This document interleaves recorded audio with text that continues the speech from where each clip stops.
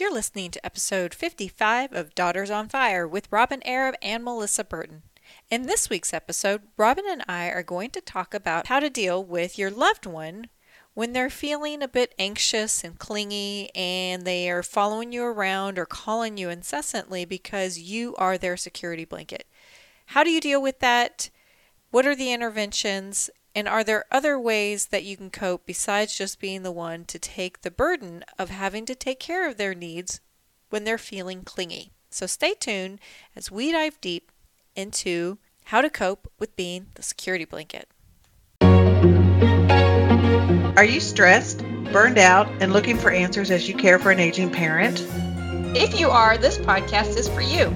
Here you will receive actionable advice from seasoned professionals, validation and compassion for the incredibly tough job you are doing, and most importantly, supportive love from a community of like-minded warriors. You're not alone. Join this powerful community as we support you on your complicated journey and help you transform into an empowered and calmer caregiver. All right, welcome back. Robin, I know you have a topic you would like to discuss today, so take it away.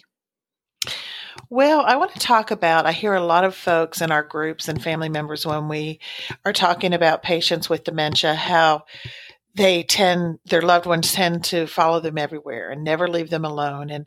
And we all like that time to ourselves and a little bit of freedom. But if you have children, if you remember when they were young and they'd follow you in the bathroom, and now here you are experiencing that with either your parent or your spouse.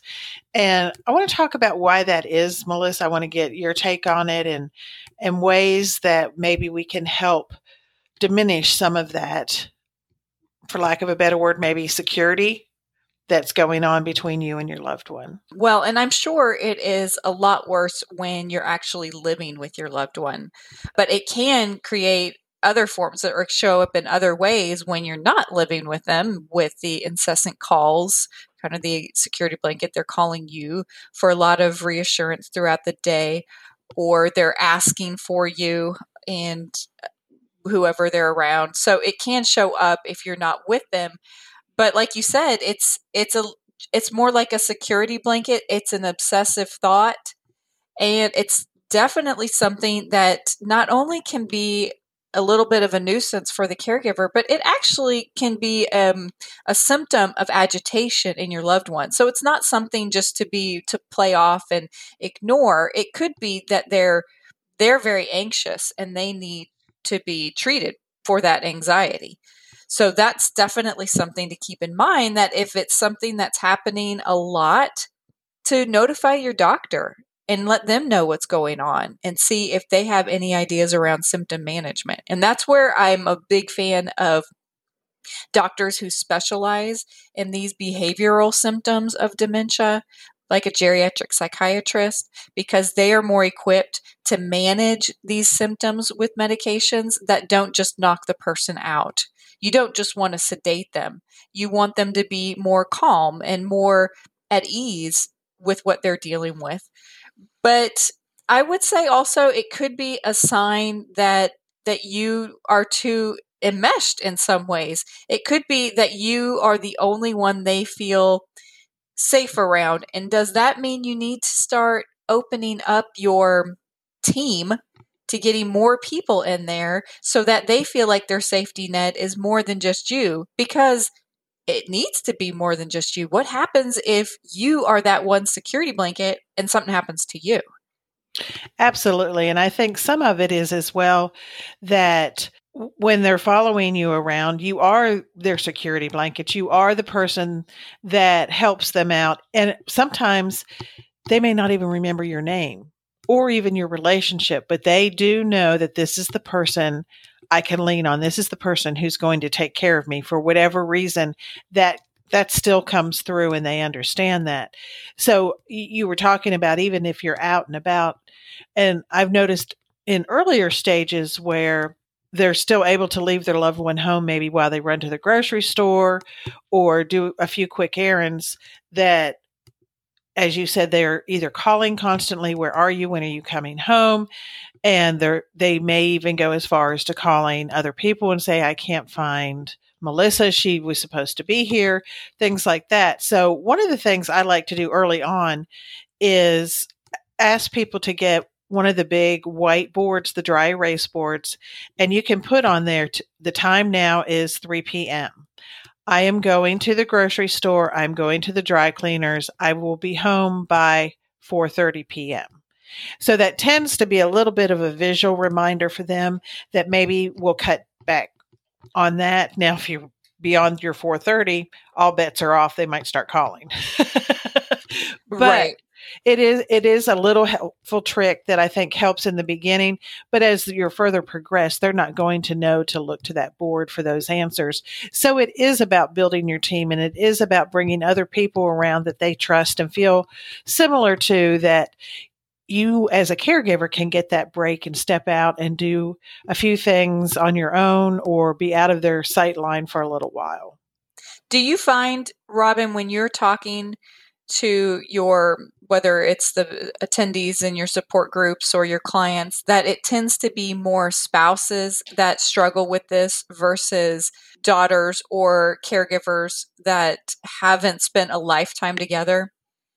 I do find that. And, I'm going to go out on a limb and even take it a step further. I find that it tends to be men who are more dependent on their wives. They're the ones that tend to follow the wives around versus, not to say, and I have seen it both ways. I've seen the wife worried and around looking for her husband, but it seems like the men need that security a little bit more.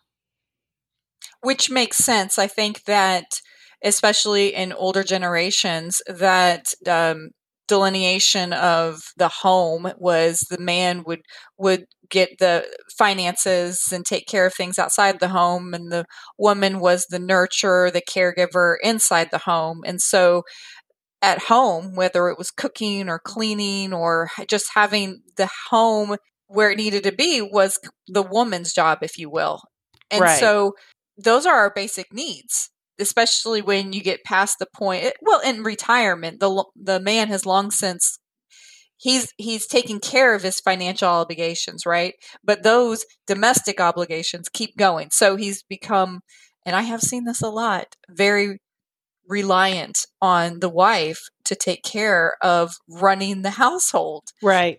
They feel a little bit helpless in those scenarios. And so they start to attach more to the women, their wives, and taking care of their basic needs. Right. And really, the wife probably did that all their lives, as far as he was at work, but he'd come home and he'd have a warm meal and she would be around and she would spend the evening with him. And so those roles play out. And I think it's the same thing if you take that and look at children. And we often talk about the family dynamics and where you fall when you're a child. You fall into that same mold as an adult. It just might look a little bit different, but you still have that role. So I think there is maybe in families one child that their loved one, their parent, might turn to for information, for safety. And that's probably always been their whole lifestyle. That's what they've done.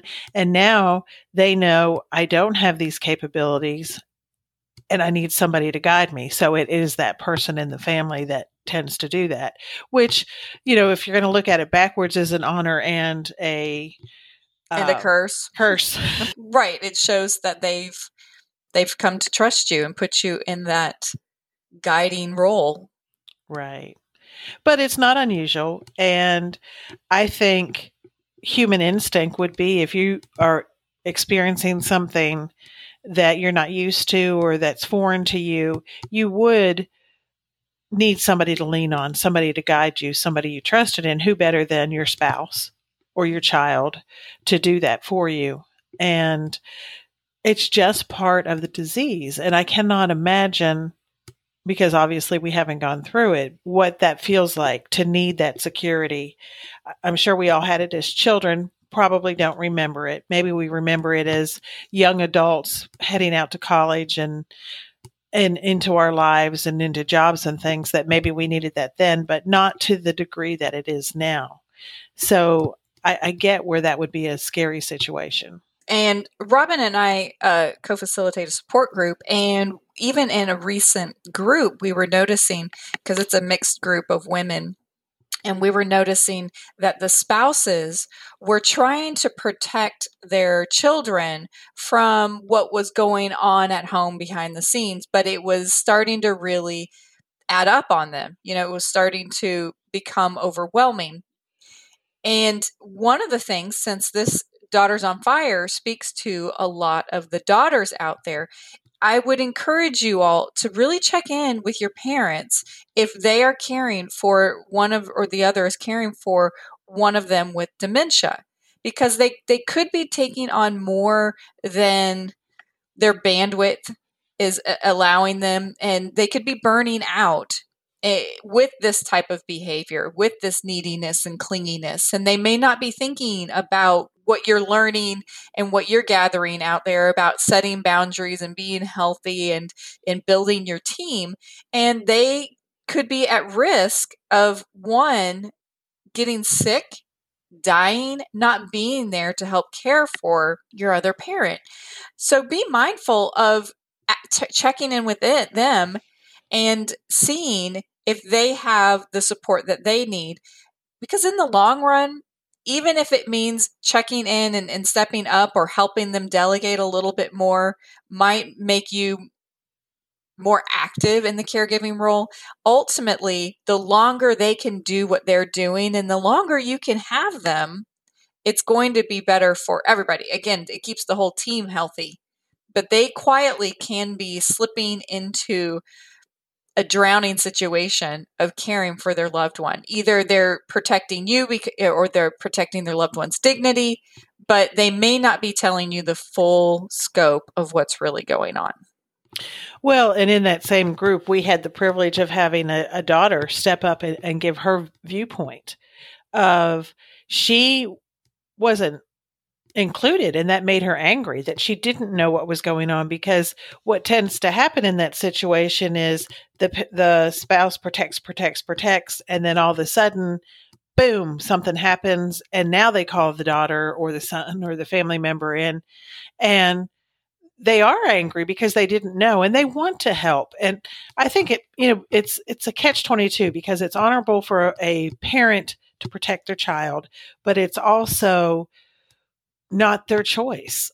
And I remember so many times my family, if something was going on, they wouldn't tell me till after it was over. Well, that felt excluded and hurtful, when I could have been there to maybe help out or lend a hand or did my portion to sit at the hospital or whatever it was. But we need to look at it from all sides, because the key to all of this, I think, Melissa, is your team. The team is the huge key of you. What happens if, back to our scenario earlier, a wife goes into the hospital and now the spouse that has the dementia is not comfortable with anybody else. Mm-hmm. So you have just created an entire, mountain out of a molehill, because he's not used to anybody else, and he may act out even more in the behaviors and be more frustrated and upset for himself, as well as the family or caregiver, whoever is taking care of him while you're out of the picture. So it's all about being proactive and creating those connections and asking for help and agreeing to help. You can ask or and not agree to it, because I think there's a lot of people out there that say, let me know, I want to help, blah, blah, blah. And it just never comes through. I think it would be interesting if you are a daughter of the situation and you were like, Mom, please include me in this. And she's like, no, I've got it. If you could say, look, you're actually doing me a favor by letting me be a part of this, that you're helping me be a part of it now. So in the long run, it doesn't all explode on me, So it's not like I'm doing you a favor as much as we're doing each other a favor, because ultimately the responsibility is going to shift from one to the next. And if that next person is like, if this is going to fall on me fully one day, I'd like to be a part of how it evolves And one thing you said in a previous podcast, Robin, and I totally agree that building your team is extremely important, but there's another component to that, and that is really good communication. You can't just put your team together and put them like in the back of your head, put them on the back burner and be like, oh, well, they're there. No, you've got to include them at the most minimal in the communication about what's going on. And hopefully more than that you include them in taking care of things, even if it's not where you're just tapped out. It's actually during good days that you can say, yeah, I actually can start bringing people in. And it's great to share the burden even when you don't feel depleted yet. Right. Well, and what I liked about what you just said earlier is you gave a talking point to a child that, hey, this is the way to approach it. Come in and say, I want to help, would it be better for me? Put it back on, make the caring with the mother. The mother's doing the child a favor. She's helping the child. It's not about being selfish, because often we don't want to put that on somebody else, whether it be a child or maybe your spouse's sibling or something to that effect. But it is about the communication, and it is having a talking point of where you need to go. Yes. I remember with my family in a situation where it felt like this tug of war, and I think I've shared this before, this tug of war of, it was centered around whether or not my parents should move. But it was, my mom felt like I was imposing on her. And finally we had this really amazing conversation that kind of broke through that. And I'm like, I don't want to take over, Mom. I just want to be a part of this. And ultimately, I am going to be a part of this. I mean, you love and trust us, and that you want us to help you when you can't do it for yourself. So in the meantime, we really need to collaborate, because your decisions do impact me. And so I feel like I need to at least be heard. You don't have to do everything I say at all. I don't even want that burden of making all your choices for you.